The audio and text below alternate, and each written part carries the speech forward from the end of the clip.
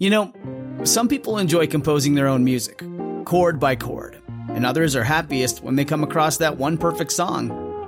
Work is not a lot different than that.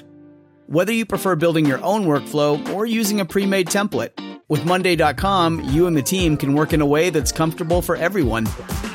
Tap the banner to go to Monday.com and build your own amazing workflow, or find an awesome template. No judgment.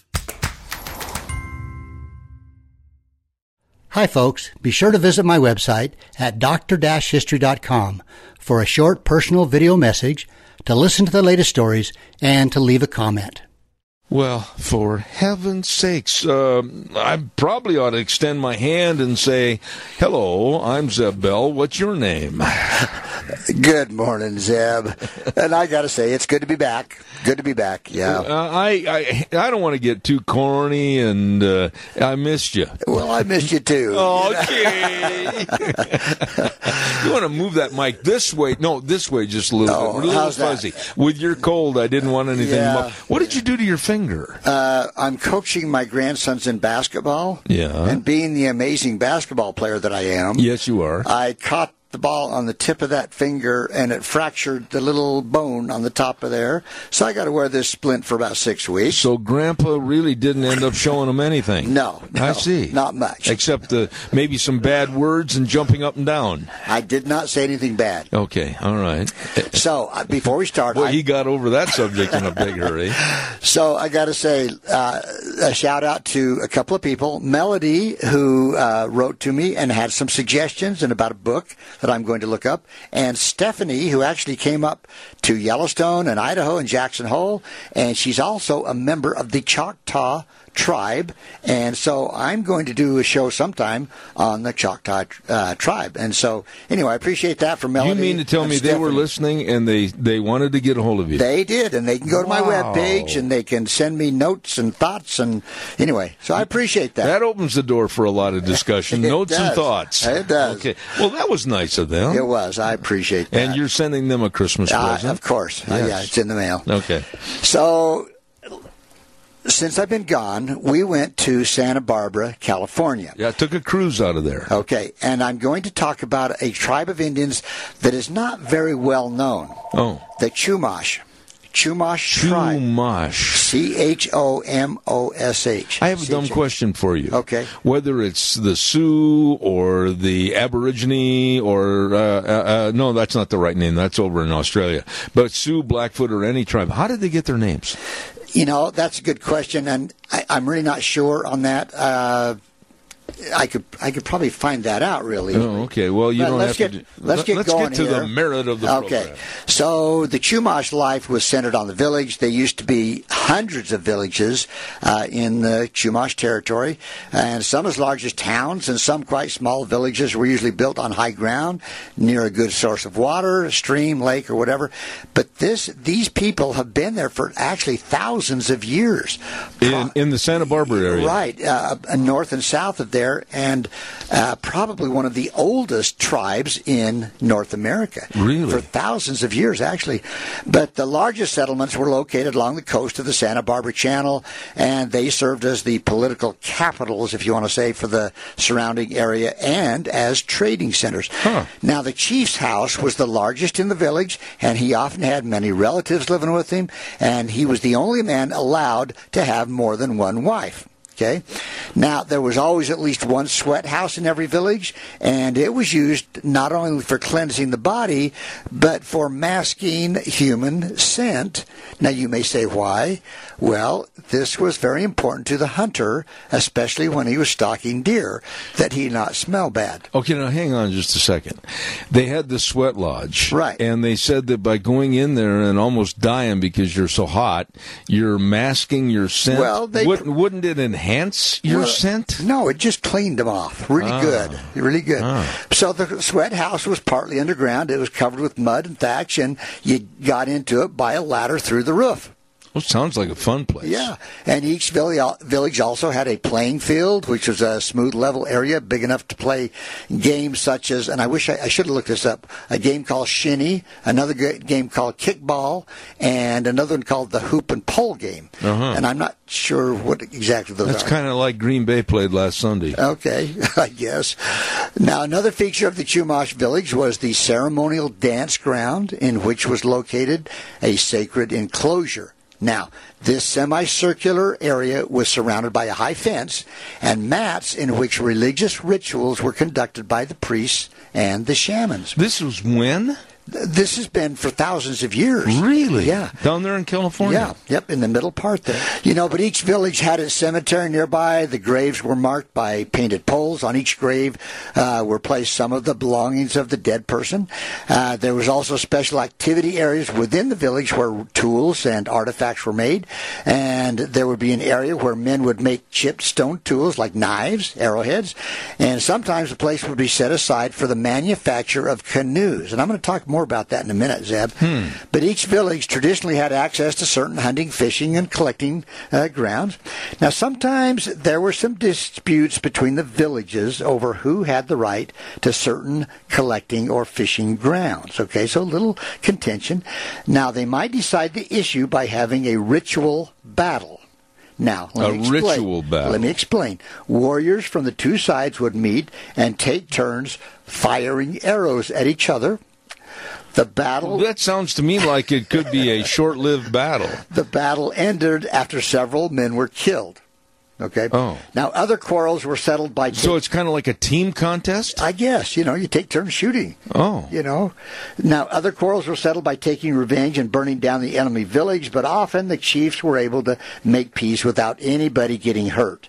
So I want to go back to this arrow contest. You mean literally they had teams of tribe members. Yeah. And they would stand and they'd shoot at each other. Right. And the team that had the most people left at a certain time? I guess they said, okay, you guys win. Or are you ready to quit? Something like that. Yeah. How'd you like to be the referee? Yeah.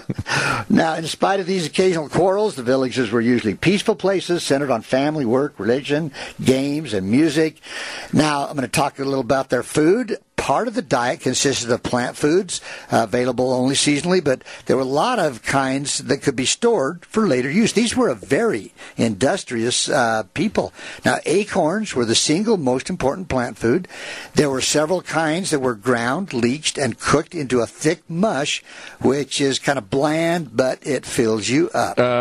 They beat these acorns into a mush. But they would sometimes add meat or fish or wild cherry pits or something to make it a little wild better. Cherry pits. Yeah, that sounds good. I'm telling you, that's living for me. Now, they also made a thin kind of soup of cattail pollen.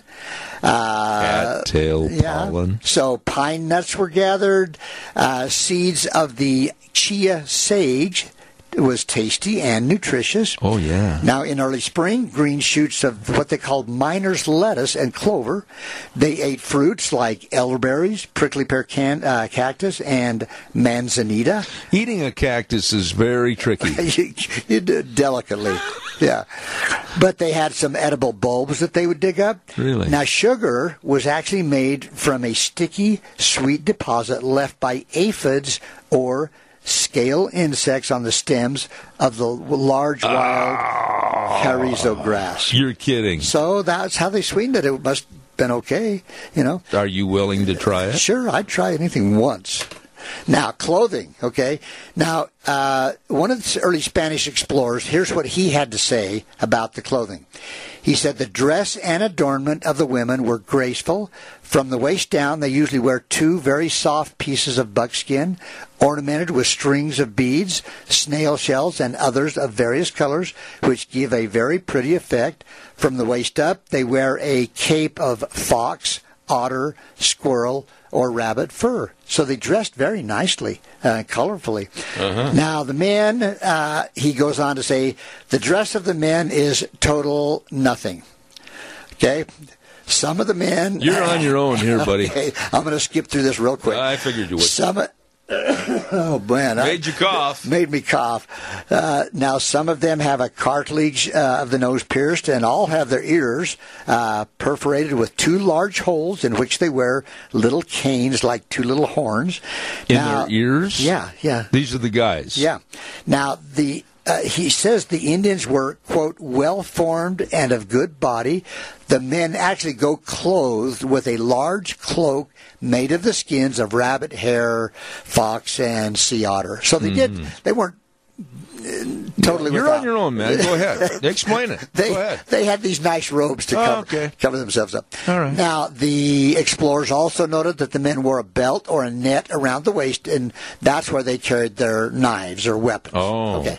Now, let's talk about their houses. I can't wait. The Chumash Indians lived in round, thatched houses. To make a house, they set willow poles into the ground in a circle. Then they bent the poles toward the center to form a dome. Okay. Now, the outside was covered with thatching of the house was like bulrushes or cattails. So, not bad. And each house had a fire pit in the center for heat or for cooking. And in bad weather, so in fine weather, they did the cooking outside, but they could cook inside these because it had a hole in the middle. Yeah, we're talking like Santa Barbara, California, and it's really nice down there. It is. It is a nice place down there. Now, the single-family homes were usually 12 to 20 feet in diameter, depending on the size of the family. The chief's house was much larger, up to 35 feet across. Oh, my. Because he did have a lot of visitors and people like that. Now, what was the inside built like? I really don't know. It's just, whatever furs, and I don't know about chairs. Did they go to Lee's Furniture? I don't think so. Oh. I don't think so. Now, the most famous invention of the Chumash was the plank canoe. Now, I'm going to explain that. It was very important to their way of life. Now, keep in mind, without horses or engines, a good, fast boat was the best way to travel and to carry goods from place to place along the coast. The Chumash were good traders, and they exchanged many kinds of things between their large towns on the coast of Santa Barbara. They also used these strong, well-built canoes for fishing, for hunting seals, sea lions, and sea otters. So they went out in the ocean a lot. On those canoes. Yeah. Now, the canoe was really, actually, they say more valuable than a house. Wow. And only a rich man owned a canoe. Now, the canoes were fashioned entirely by hand with tools that were made from stone, animal bones, or shells. How did one become rich? I don't know. I guess by what you collected and sold and traded. So, now the best material for making a canoe was redwood. Now, it swells up when it gets wet, and this helps to prevent leaks. It is also easy to work because it's kind of a soft wood. Now, because redwood trees don't grow near the home of the Chumash people, they looked for large redwood logs which had floated down from further north, up where the redwoods are, along the coast. Well, sure. So, and when they couldn't find any redwood, they did use pine. Okay. Now, after collecting the wood, the Indians would split it into long planks about 3/4 of an inch thick. They would then carefully shape the planks using tools made of deer antlers, sharpened stones, or clam shells. They smoothed the planks with shark skin sandpaper. Say that again fast 5 times. Shark skin sandpaper, so they could fit it together tightly. Now, holes were drilled and the planks were tied together. Who do you suppose was the first person that said, I don't know. I got to go out and get some shark skin and put it on my canoe? Let's try this. Okay. Now, when at last the canoe was finished, the Chumash made it quite waterproof by painting it with a mixture of tar, pine, pitch, and red ochre color. It does make you wonder who figured that out. But again, these people were there for really thousands of years. Long time. Now, the canoes were often large, about 30 feet long. That's a long canoe. That is. Now, this is interesting, too. It's called the Brotherhood of the Canoe. And this was a special group of men who knew how to make canoes and how to travel in them across the Santa Barbara Channel. Now, if anyone wanted to learn how to make canoes, he had to ask to be admitted to the Brotherhood. If he were accepted by the others, he would have to make a payment to the Brotherhood. Then they would adopt him as a brother and teach him their secrets of making these canoes. What kind of payment? I don't know. Just whatever it took to get into this Brotherhood. But it was a step up economically. Yeah. Now, members of the Brotherhood lived in all the different canoe ports around Santa Barbara Channel, and each brother would help any other brother who was in trouble. For example, if his canoe was damaged or stolen, they'd step in and help this guy out. And there were some of the richest and most respected people of the Chumash towns. They could go way out into the channel, catch the biggest fish.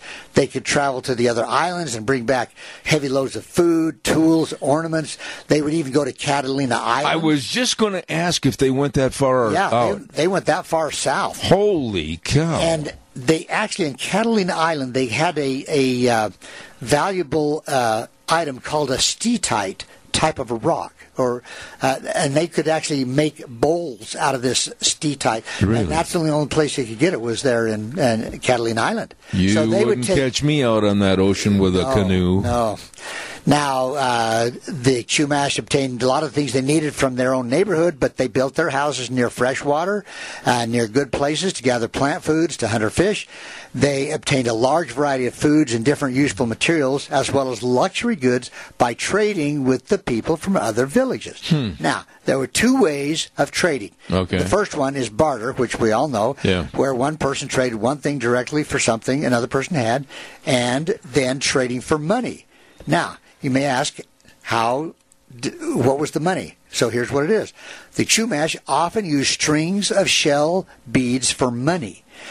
Now, the Chumash, the denomination was measured by wrapping the string of beads around your hand. Okay? It was said that 8 strings of beads around your hand were worth a Spanish silver dollar. Really? So that's how they measured the wealth of this string of beads. Okay, and so they would use these Spanish dollars to trade with other tribes, actually. Well, I'll be. Now, these island Chumash, the ones who were out in the islands, they traveled by canoe to the mainland towns to trade their shell bead money and other things they had made. How many people were in the canoe? I mean, like... I don't know. I'm imagine that 30 foot, that's a big boat to push. But if you had a lot of goods to take, you probably didn't take, I'm going to say, more than 2 people maybe. And maybe other times, maybe 5 or 6 or whatever. Yeah. But out on the islands, they didn't have any deer or rabbits on the islands, so they were glad to trade for deer hides from the people on the mainland. But the Chumash who lived in interior valleys and mountains would walk down to the coast and trade for things they needed. They also traded with non-Chumash people from far away. Now, there's another tribe I hadn't heard of called the Yokuts of the San Joaquin Valley and Tehachapi Mountains, and they would trade them for obsidian, which, of course, was made into arrows and deer. Yeah, I've been there many times. Yeah. Now, the Chumash even traded with the Mojave Indians who lived near the Colorado River. Mm-hmm. The Mojave brought pottery, woven cotton blankets, and it took at least 2 weeks for the Mojaves to walk all the way across the desert to the Pacific coast. So they would walk 2 weeks over and 2 weeks back to trade. So it was a pretty amazing trading system. Oh, did they have horses? No. Not at that time. They didn't. So how did they carry all the goods? Just on baskets on their back. They would have a strap that went across their forehead and a basket on their back. And the strap across their forehead would help hold the basket on their back. So, but after many years of trading, the Indian foot travels were worn deep on the hillsides and the canyons. And when the Spanish explorers came to California in the 1760s, they followed the same trails, but now they're on horses. And years later, in the 1800s and 1900s, a lot of the new railroads and roads took those same trails that the Chumash took. So, now, as far as their social organization, they lived in clans, okay? And people inherited their clan affiliation from their parents, particularly along their mother's line. People from different villages used different styles of body painting so that you could tell who was from each tribe or clan.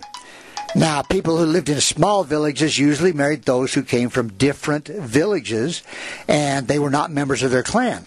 And after a couple married, the husband usually moved to his wife's village and lived among her relatives.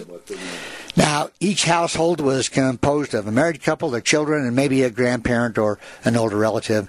And there was no one ruler over all the Chumash people. Instead, each village had at least one chief, and he was the leader, and he was the authority. And actually, some women became the chief in their clan or the village. But some parts of the Chumash territory were organized into chiefdoms or group of villages. But the Chumash also shared some basic beliefs with other Indian cultures. They believed in, they had shamans and one thing and another. What was and I'm almost out of time here, but I want to ask you this question. What was the period of time and why did a lot of the tribes just fade into... One word, Zeb, smallpox. Smallpox. This huge tribe group of people, thousands of them over there, and as the Spanish came in and they set up the missions, and I did go to the Santa Ynez mission and the Santa Barbara mission, and I learned a lot about the monasteries and one thing and another, and their goal was to help the Indians, which they did, but unfortunately they also brought smallpox, and like with a lot of that wiped them out, huh? There's still quite a few there. Really? Yeah, there really are some original. Still building canoes? Yeah, I don't know, but no, I'm not trying to be funny when I ask that. I agree with you. No, they are trying to keep their language and their skills as it has been for hundreds of years. So they are trying to maintain that. You made a point one time that the Indian tribes, whether they're the Sioux, the Chumash, whatever, there was never anything written down. No, that's the unfortunate thing. So it was, passed down from... Unless it was painted on a cave wall or something. Right. Now, the Indians had games. I've got a minute left. I know. Well, I'm about done here, but they played games. They would sometimes gamble. They had a game called shinny. They went to jackpot. Kickball. No, they didn't. They played marbles. Oh, really? They were skilled, artistic people. They made wooden bowls. They made baskets. Just an amazing group of people. They actually were musical. They had musical instruments. They had choirs who would sing. Oh, my goodness. They actually had some of the very best singers that would perform at the missions, at the Santa Barbara mission. Now, it won't be long, and you'll get a little deal in the newspaper or the mail that says you're welcome to attend the Chumash choir. Not the way I sing. Okay. I got to run. I know it. Doctor History, that was really... Maybe we ought to pursue this a little bit further next week. Well, I pretty well told about the Chumash Indians. Okay. That's pretty much the gist of... That was interesting. An amazing group of people that I'd never heard about. I got to go, but thank you so much. It's good to have you back. Thank you. And thank you for all the Christmas presents. You're welcome.